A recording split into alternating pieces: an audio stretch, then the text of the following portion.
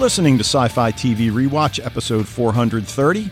My name is Dave, and I'm joined, as always, by my tired co-host, Wayne, as we continue our look at Apple TV Plus's new series, Foundation, based on the classic Isaac Asimov novel. But, dude, that's not the story of the day, as we were just saying before we started recording. It is not. Yep. You guys know we are big Ravens fans. We're not recording on Tuesdays because the Ravens seem to be playing every Monday. It just works out that way. But, dude, you got to actually go to the game. Cool. Yeah, totally lucked out. Well, I shouldn't say lucked out because my son's neighbor at Towson University, he's an older gentleman. I guess he fell from a ladder and broke his arm. And so I guess Sean had helped him with stuff in the past, so he gave his tickets tonight to Sean. And Sean, I was touched that he called me and offered me the ticket. It also could have been he just wanted a ride into the stadium and figured giving me the ticket gets him a ride into there. So, but yeah, oh my God, I can't say it was a great game because for a majority of the game we were very upset. And I remember I went to at halftime. I went to the bathroom. I'm coming back, and while I was gone, this Colts scored another touchdown. And just walking up to my seat, you just see the rows of surly fans in the stands. And I even said to Sean, I'm like, man, everyone here is so upset right now. The whole stadium is just like, it's like a big downer. I almost wanted to leave. It was just so depressing being there.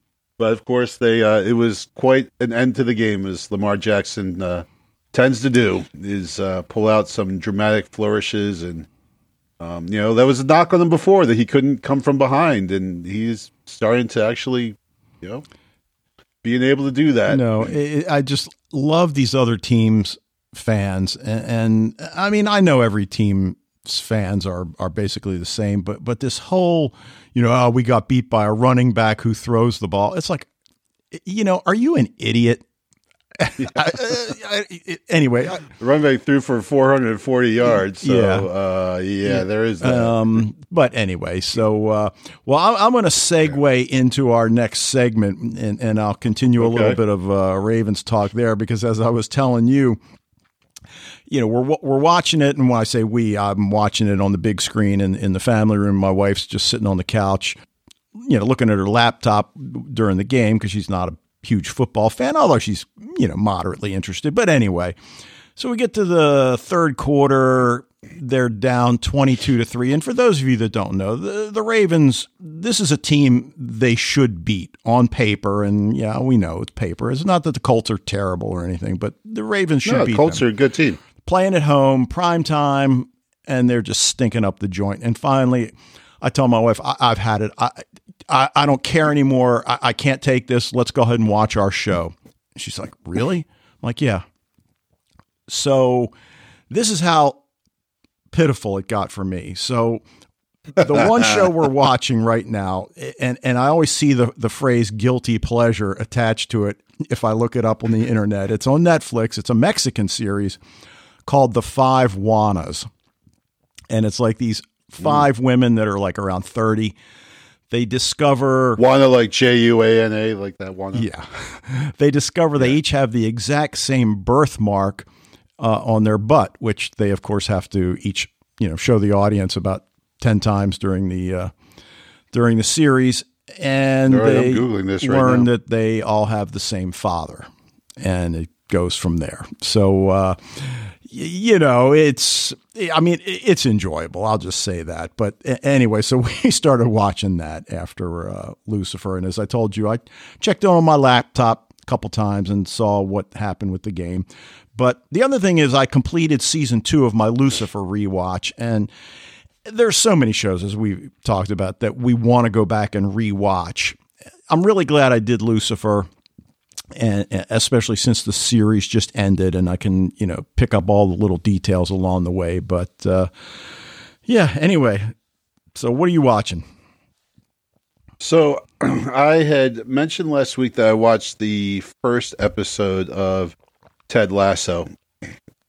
And so I went, and I've actually tonight I'll watch the last episode so far, the last episode of season 2. Dave, you got to watch this show. I know neither of us are huge soccer fans, but the soccer, it's definitely part of it. It's, like you said, it's about an American college football coach who's hired to come and coach an English Premier soccer team, which of course is a, preposterous basis for it. But, it's just the Jason Sudeikis is just so great. And I know I said this last week, so I'll try not to be repetitive, but I mean, I've really, really gotten into this show and I'm really enjoying it. And it's like, kind of like maybe up there as like kind of an all-time favorite right now. Just the characters are just so well done, well written, well acted. I think that's really the basis of the show is just the really great characters and kind of, it's not, I don't want to say it's like Cheers because it's not, but it is in the fact that, Cheers didn't depend on like really plot so much or anything like that. The beating heart of Cheers was always these characters that we loved, like they were, like we knew them as real people. And I think that's kind of like the beating heart of Ted Lasso as well. So, for those of you who have gotten Apple TV so you can watch Foundation with us, I highly, highly, highly recommend checking out Ted Lasso. Easy, quick 2-season watch right now. I'm sure they're going to get a 3rd season. They just cleaned up at the Emmys, I believe. So can't recommend it highly enough. Top recommendations for that show. All right. And Apple hasn't established yet how they're going to go about canceling or renewing their popular series. So, as you said, you expect to get a season 3, and everything I've read points in that direction. So, we shall see. All right. Oh, I'd also like to update that I don't seem to be having the problems of buffering anymore with my Apple TV. So, Apple TV, you have been given new life. As long as you don't screw with me anymore. All right. Sounds good. All right. Well, let's get to Foundation, episode 3 of season 1, The Mathematician's Ghost, written by Olivia Purnell, who was a staff writer on American Gods, directed by Alex Graves. And dude, he directed the Fringe pilot. And no way. And we talk about, the importance of the pilot episode. And I don't know if you remember, I want to say 2012 is when Fringe debuted, thereabouts. But if you recall, what happened was the pilot got leaked early. And then, as it turned out, there was a question whether Fox deliberately leaked it to increase buzz surrounding the show. And if that's in fact what happened, it certainly worked. And that certainly is a great pilot. There's no question about it. Awesome. He also directed a couple episodes of Altered Carbon, and this one aired October 1st, 2021. So in terms of the direction, I mean, certainly the use of flashbacks and flash forwards, and this is a case where they really do need to superimpose a little time stamp so we know when we are in these cases. And we don't often see an entire story covered in 20, 25 minutes, and then they shift to an entirely different story for the remainder of the episode. Generally, they're, going back and forth, as we've said many times. And then maybe they should have this time as well. Yeah. And Fred points out the pacing of this episode, and it is a little bit slow. And I guess, to say the least. Yeah, I mean, we're not getting a whole lot of action in the traditional sense in Foundation. And, having read the novels, I doubt we're going to really see much. So it's more of it's more of a cerebral approach, and that's okay. Well, that being said, we know that they're going, obviously they're departing from the source material, and you have to, because as Michael said to me last week, like, otherwise, it's just people sitting around talking, and that does not make for compelling television, Right, and Asimov can be a big explainer in his books, and certainly there's not a lot of his material that's been brought to the small screen or the big screen for that matter. But, Yeah, well, that's a good point. Like even like when it is like an iRobot, again, another case where like the material is just, the source material is just barely, contributes to the movie itself, right? They make this big action movie out of what's not an action story. So right. And I guess if you want action these days, go to Squid Game. And that's what I'm hearing. Yeah, I haven't checked it out either, but I am definitely going to. I mean, there's so much buzz surrounding it. We get a lot of clarity, though, in this episode. And while it's probably the weakest of the three so far, and you're going to say probably, it was still a good. I'd let it go. Yeah. we do get a lot of clarity on things, certainly regarding Demerzel's, although it sounded like Dusk was pronouncing it Demerzel, almost like it was DEMR, but yeah, that's not the way they're spelling it. The accent, I think they're doing the accent on that first syllable. Yeah, I like the way he pronounces it better than I. But we get a sense of her timeline and her role also, but we still don't know who or why the others like her were killed. You know, we certainly get an inkling from Dusk in his conversation with her, wondering how the Empire is going to treat you. You know, not so much, you know, how you treat them or you know, and we certainly get a sense of the robot wars and, you know, whether this is, you know, like a Skynet kind of thing. We don't know yet, but certainly it's hovering there in the background. But we also get some clarity on the progression of the Empire, and we see Dusk reaching the end. And we talked either last week or the week before that it almost feels like we're going to get a finite death date. And I kind of got that sense, didn't you? That this was all predetermined? Yeah, absolutely. Because, I mean, while he certainly was old, he didn't look like he was infirm or, you know, unable to, you know, like he wasn't, you know, bedridden or anything like that.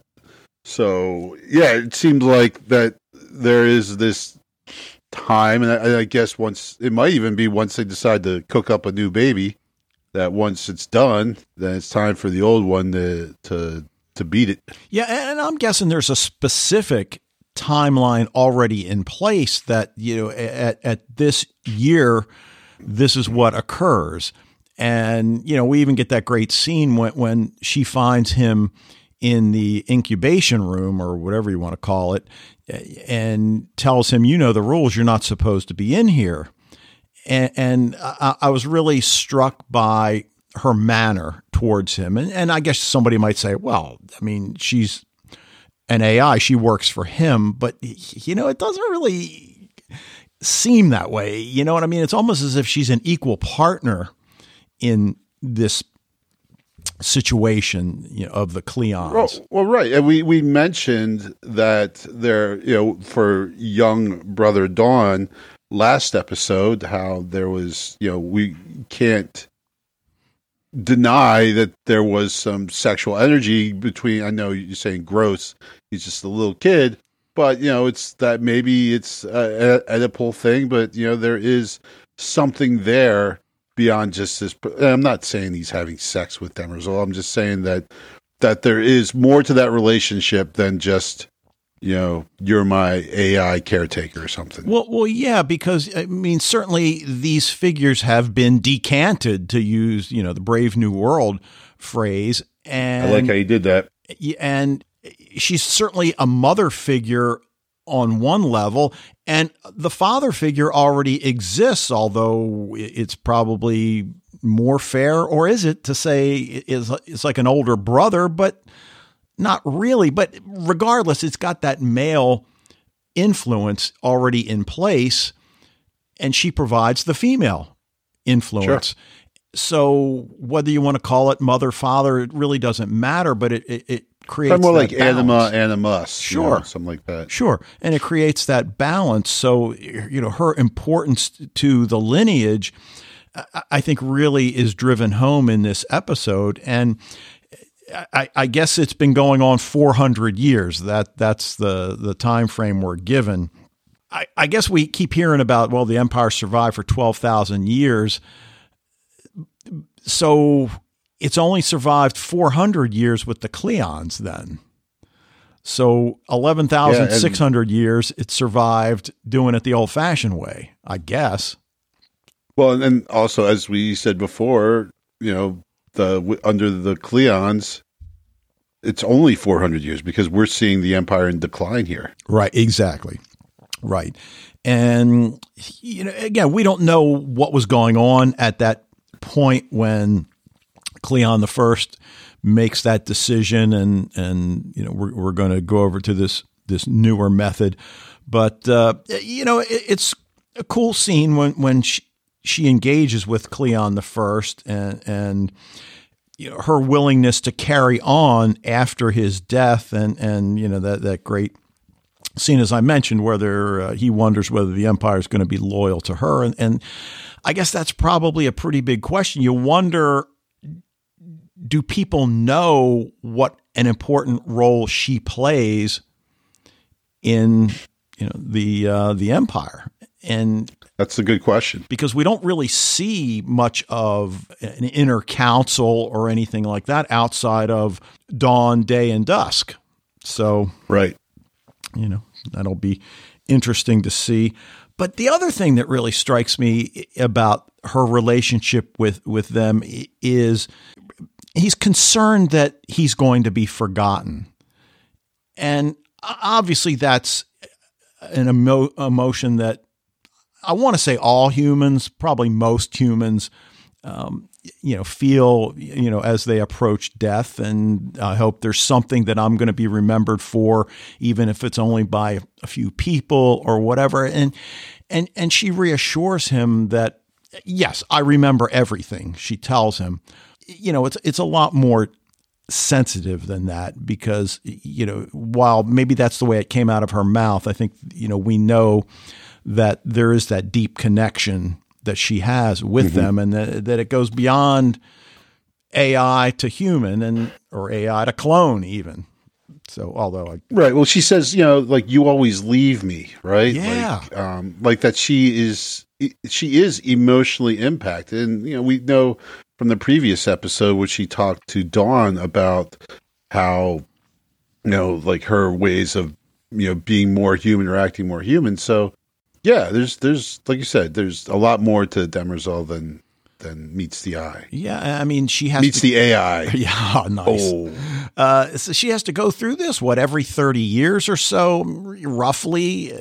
As day becomes dusk and dawn becomes day, and that's also something that's really driven home in this episode. That the same actors are now playing different characters, right? Which is absolutely cool. And we've got a 19 or 20 year old Dawn now at this point. So again, we don't know at what age, the next transition is made, but certainly we've got, by the end of this segment, we've got an infant, and now we're down to 3 again. Once, what was Brother Darkness?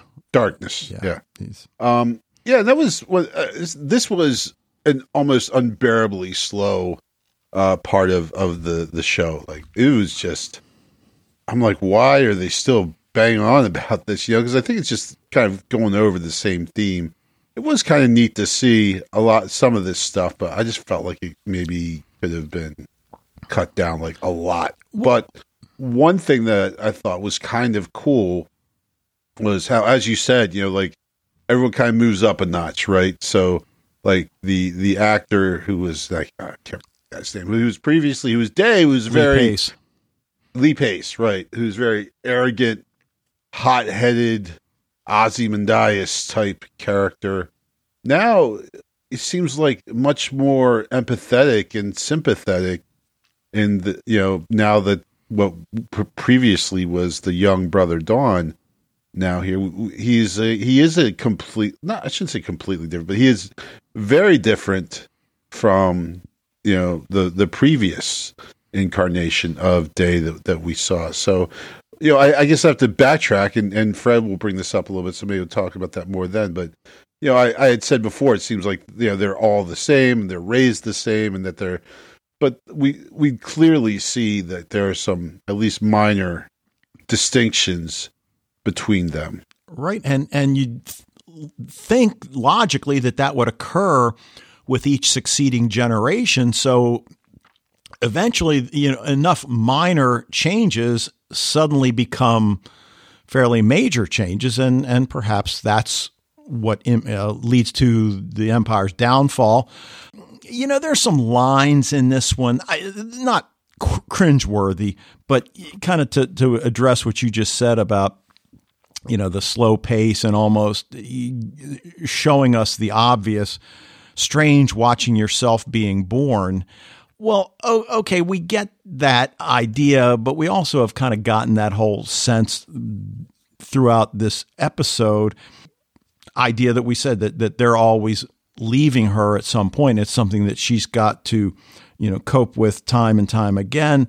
I mean, I don't know. It just seems like they all have this, well, I should say they all, we've really only seen the one at the end, almost this realization that some aspects of my life I just wasted, and that had I had the opportunity to go back and do things somewhat differently, maybe I would. And, that line where he says, "Am I enough?"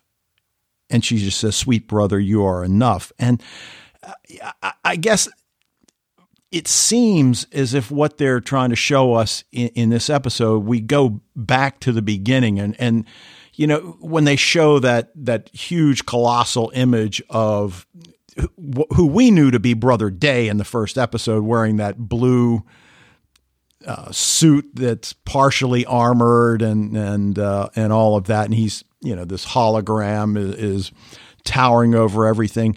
And I think they refer to him as our first brother. And I guess that would be the first clone once he grew up. And almost as if there's something iconic about that brother, which I guess on the one level you understand. I mean, they sort of have the same kind of reverence for Cleon the First as well, but the first brother.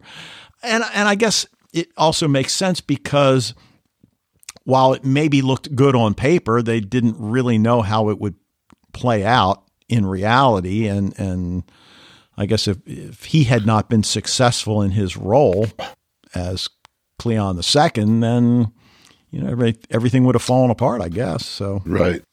Yeah, true. Well, I just kind of backtrack to what you had said about wanting to have made a mark and to be remembered, and for now Brother Darkness, he spent all this time working on this mural, right? That we see him. Looks like a very painstaking process of painting it, and then after he's gone, they just paint over it. So it's like so much, your life's work almost. This project you were passionate about, like as soon as you're gone, it's gone. So yeah, that was a little that scene. Are you talking about the one where it's actually Cleon the 14th who is Brother Dawn, but he's now like 17 years old? Yes. Yeah, and he says, "I've outgrown it." See, I guess I wondered whether this was something he worked on, from when he was old enough to work on it to now, or whether it was, as you're kind of saying, that maybe one of his brothers painted it. I mean, we don't necessarily get a sense of how how the murals work. Well, I thought, I wasn't positive. I thought it was the one that we saw Brother Dusk working on last episode. Okay.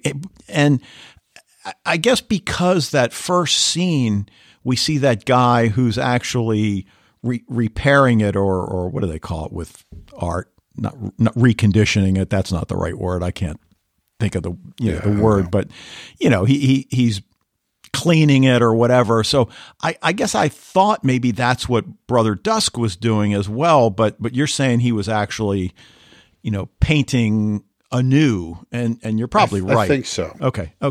I'm not positive. That's the impression. But I think your point is that where we see Brother Dusk wondering whether he's going to be remembered or not, and here's something that he created, and you're just erasing it.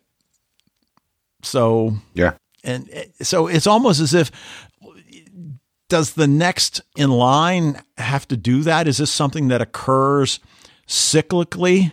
We don't know at this point, but I think it's just kind of like, I felt like he was making this comment of, like he was so concerned about being remembered and leaving a legacy, and then there is no legacy, right? He is just one of a number of clones. Yeah, and there's nothing that sticks out about him, nothing that makes him special, nothing that makes him remembered any more than being one of a long line of clones. Okay. Now, since you're the voiceover expert, the voiceovers we hear, is that Gail or is it Salvor?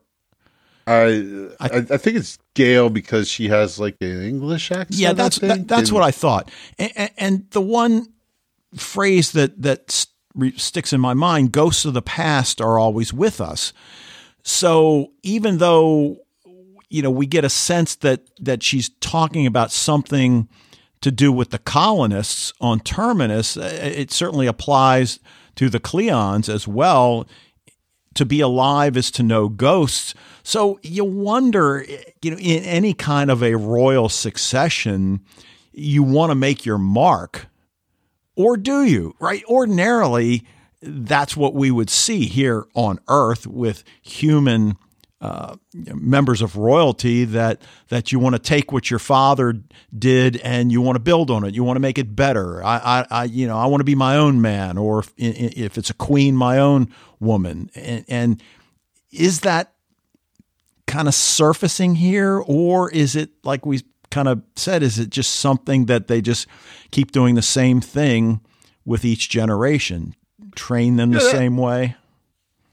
Yeah, that's a good point, because obviously it's a very human compunction to want to do your own thing and make your own mark and everything. But everything about the empires and Cleon is for stuff to remain the same and everything to be done the way it's always been done before, so that nothing changes. And so I guess the emperors themselves struggle with that a little bit, that they need to find ways to express their individuality, because in reality there really is no individuality, that they are just placeholders, I guess, or just kind of playing the role that they've been intended to play for years and years now. Yeah, and I guess we have to ask and wonder whether that's what contributes to the empire's downfall, or if it's just simply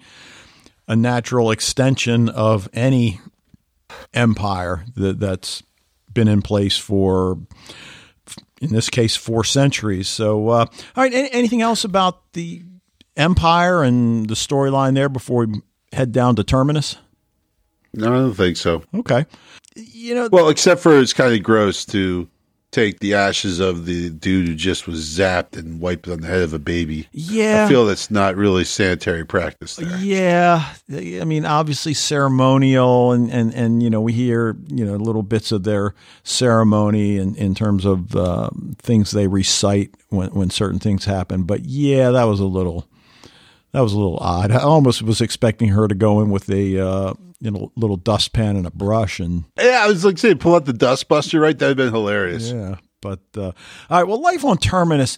I don't want to say everything we encountered with the Empire story was straightforward, but I think compared to what's going on in Terminus, it kind of is. And we get that voiceover at the very beginning that the Empire underestimated Harry, and okay, fine. We knew that he wanted this to happen, that maybe he didn't expect to make it to Terminus himself, that this is what he expected. And that line, every aspect of their arrival was predetermined. So now we go back to the free will question, and how much free will do these people actually have? I don't know. but right. but we do get the scene where they first. Well, you do know because you read the book. Well, so yeah.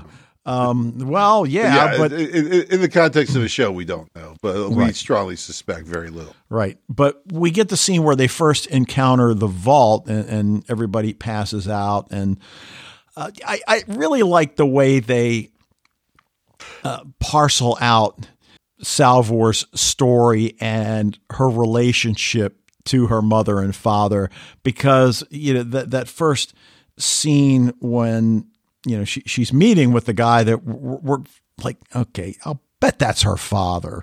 And then, of course, I forget, one of them says something to indicate. I think he refers to her as his daughter.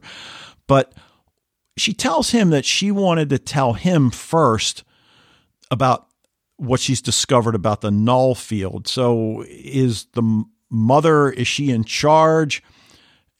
I mean, I guess I don't know why she went to her father first. I mean, was it like maybe something that she thought her mother would discount and that she wanted to kind of, lay it out to see how her father reacts? Yeah. If you want to share something with someone, but you want someone who can keep it on the DL, you got to go to dad. Yeah. But she's going to mom. I mean, she just says, I want to tell you first. And I mean, she seems to have a fine little girls and their daddies. I guess so. I guess so. Because I mean, she does seem to have a fine relationship with her mother. What little we see, that she understands her mother's role, and in fact, she's given 2 opportunities in this episode to leave and get the hell out of Dodge with a man. I don't want to say she's in love with Hugo, but she certainly has a relationship with him, and the two of them seem to really care for each other. And she says, I can't, I have obligations. And he says, well, yeah, but they were thrust upon you. And she's like, yeah, nevertheless, I have them. So, that need to take care of the colonists. And we see the naivety of so many of these colonists, especially the one guy. It's like, well, we just need to call the Empire and they'll come and help us. It's like everybody's looking at him like, dude, okay. I won't say anything about the book. I want to say something about the book here. I said I wouldn't, so I won't. But, clearly there is a schism here, right? Between the encyclopedists, the people who are there, and like the younger generation, like Salvor. Well, actually, we don't really see. I guess we only see Hugo as and he's not necessarily from Terminus. So, but if we think Salvor kind of being representative of those maybe first gen Terminus babies, sees the world differently. She's not as enamored or wrapped up in the world of Harry Seldon, as Fred points out, that who has kind of taken almost a godlike stature now. Well, right. And that's certainly one of the questions that comes up in this episode, whether or not, these settlers see him in that regard. I mean, certainly he's murdered on the trip there. We don't really know what happens in the interim. We just see, I don't see Raish on Terminus, though. No, we don't at this point. So is that it for him? We certainly don't know. But when we find out that there are 3 Anacreon gunships in orbit above Terminus, even though it's supposed to be off limits, and of course some of them, well, they know they can't land. They know. It's like, okay, fine, yeah, they know they can't. That doesn't mean they won't. And you heard the word warship, right? Yeah, you did hear that. And Salvor goes to the armory, and I forget who it is that says, what are you doing? I'd like to know what kind of violence we can muster. And I'm thinking, like, God, that's a perfect line for Firefly. And right. So, but still, it speaks to her willingness to do whatever it takes, because she's a wise individual. She understands that anything they have there will pale by comparison to what the Anacreon gunships have. But still, I think her mother says, well, we have a couple axes lying around or something. Like we have a shovel. Yeah. So see how that works. Yeah, right. The other thing that comes up in this episode relates to Salvor herself. And we certainly got a sense in that first episode that she's able to get closer to the vault than anybody else. Did I mishear, or is she able to actually go right up to it with no ill effects? Yeah, she's right. She can go right up to the vault. Yeah, absolutely. Okay. She has the null field doesn't impact her at all. Right. So it's brought up the fact that her parents are keeping that a secret from the other settlers. And on the one hand, it's easy to say, well, why? On the other hand, I think we have enough experience in human thought and especially in this kind of a situation that somebody might see that she has an unfair advantage, that then her parents have an advantage because she's their daughter, and maybe we better do something. So you certainly understand why they want to keep that a secret. But the other... Well, sure. And also in that way is that she's kind of like, she reminded me a lot of Gale in episode 1, someone who is an anomaly and therefore an outcast, and the society of Gale's world, even though we know it's much more different than the rest of the Empire, but still, the people are people, right? And people still tend to distrust those who are different, and so I guess that's probably a big reason why they want to keep Salvor's ability hidden. Yeah, and one of the council members refers to her as an outlier. So I guess we get the sense that what they know is that she has gone farther than anybody else, but they probably don't know that she can go all the way up to the vault. But just that thematic idea that you were just touching on there, that whole idea, and she says it to her mother, different isn't the same as special. And right.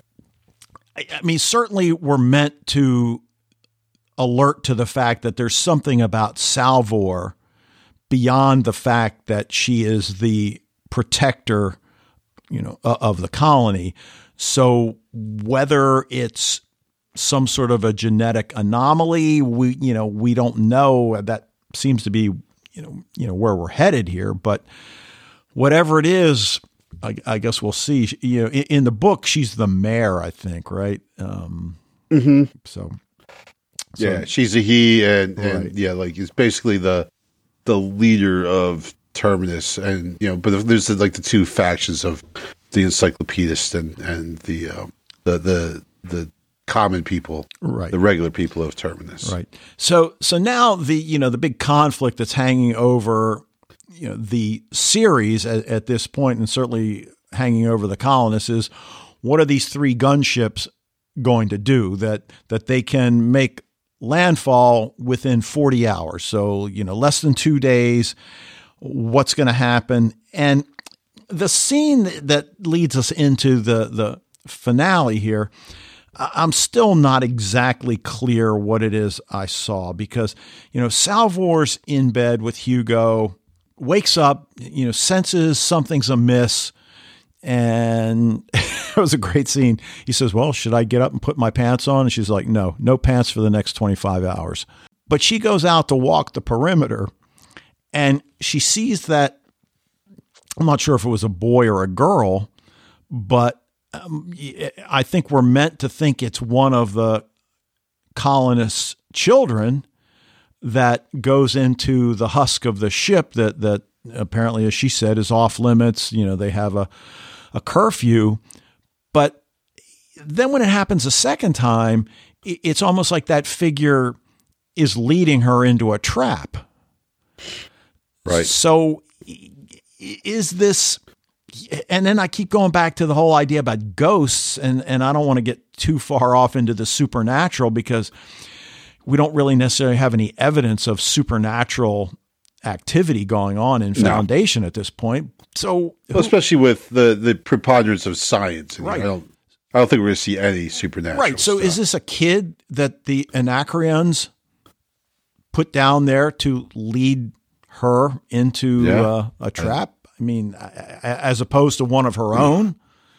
I feel like with Salvor, and again, this is probably reading the book has colored this, but it's, like Salvor is confused and feels like an outcast, but how she says, different doesn't mean special, but in her case, I think she is special. Like there is something special about her, and I think part of it is going of her reaching the status that of being able to be integrated into society. She has to kind of accept who she is and learn to trust herself, and respond to that iron string that Emerson talks about, right? Yeah.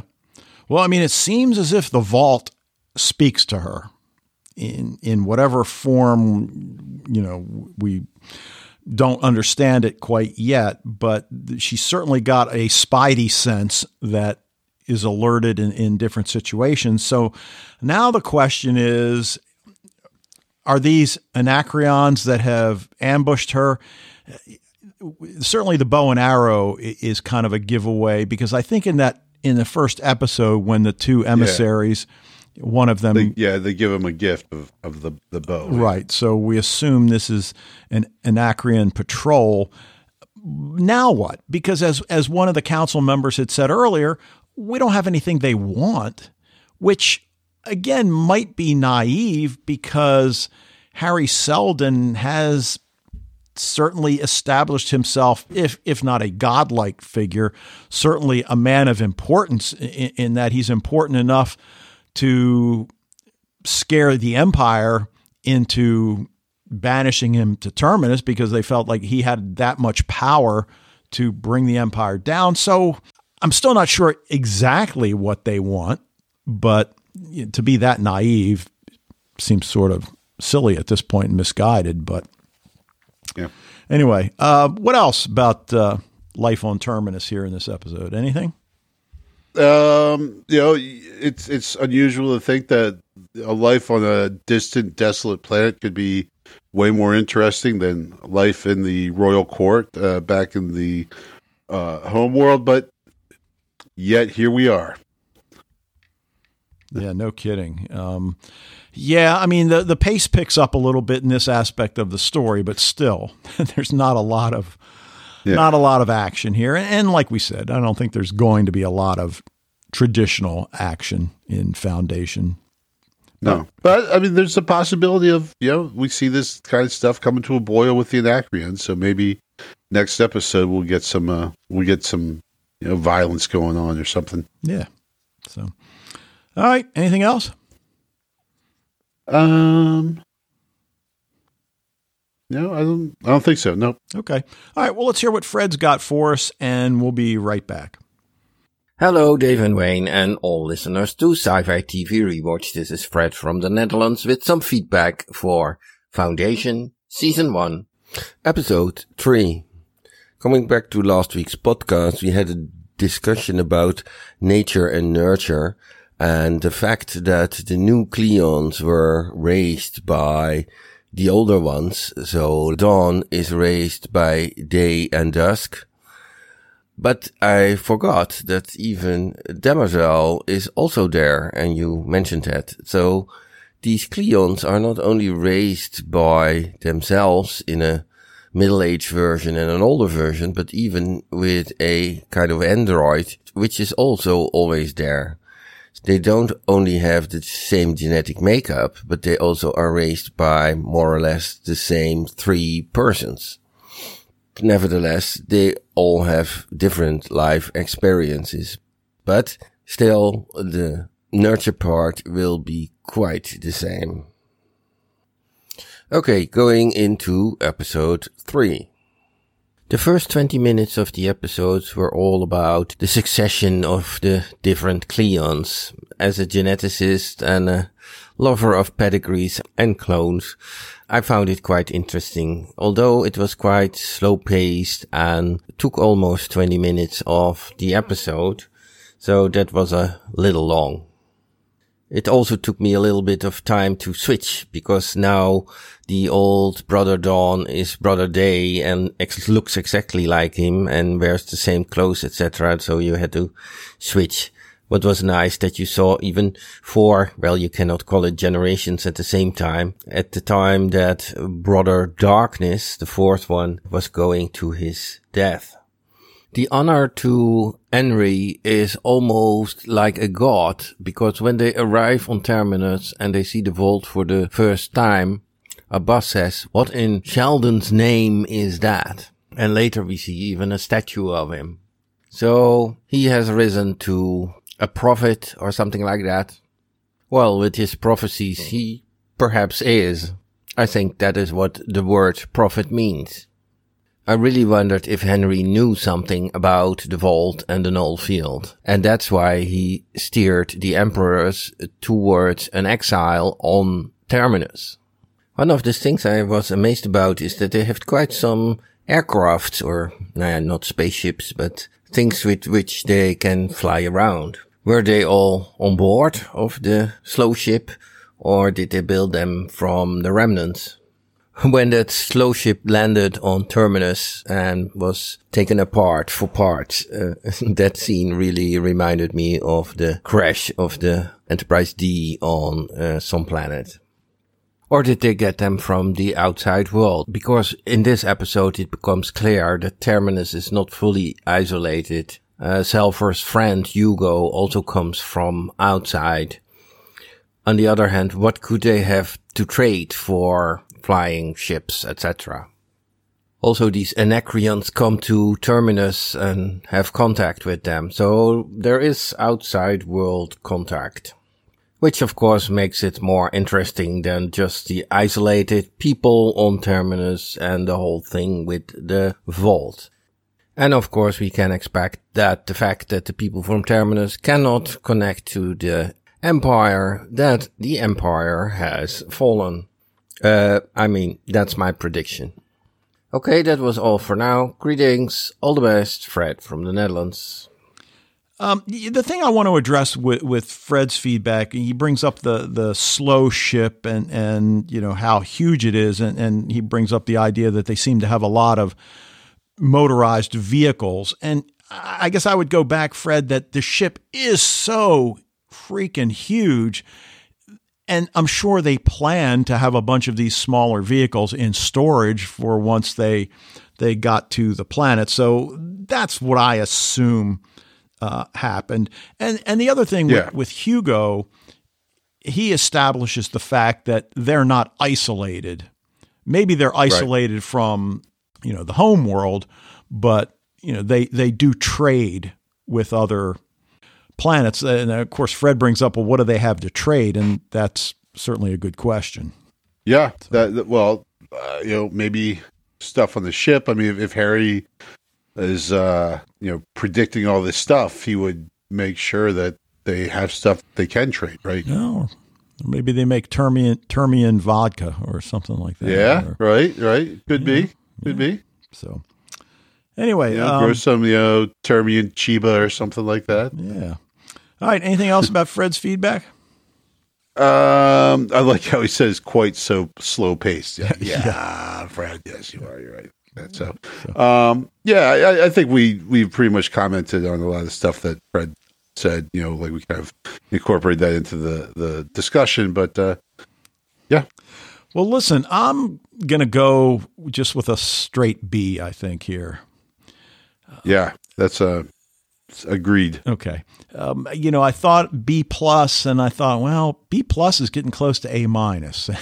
And, it's certainly a good episode. It certainly pushes the story forward by giving us more information about the different characters, but the pace is kind of a deal breaker when it comes to us, giving it a much higher grade. So yeah, we'll go with a straight B. And, we've got 10 episodes, so they've got a lot of room to maneuver it. You know, again, it's not like, say, Ragnarok, where they only had 6.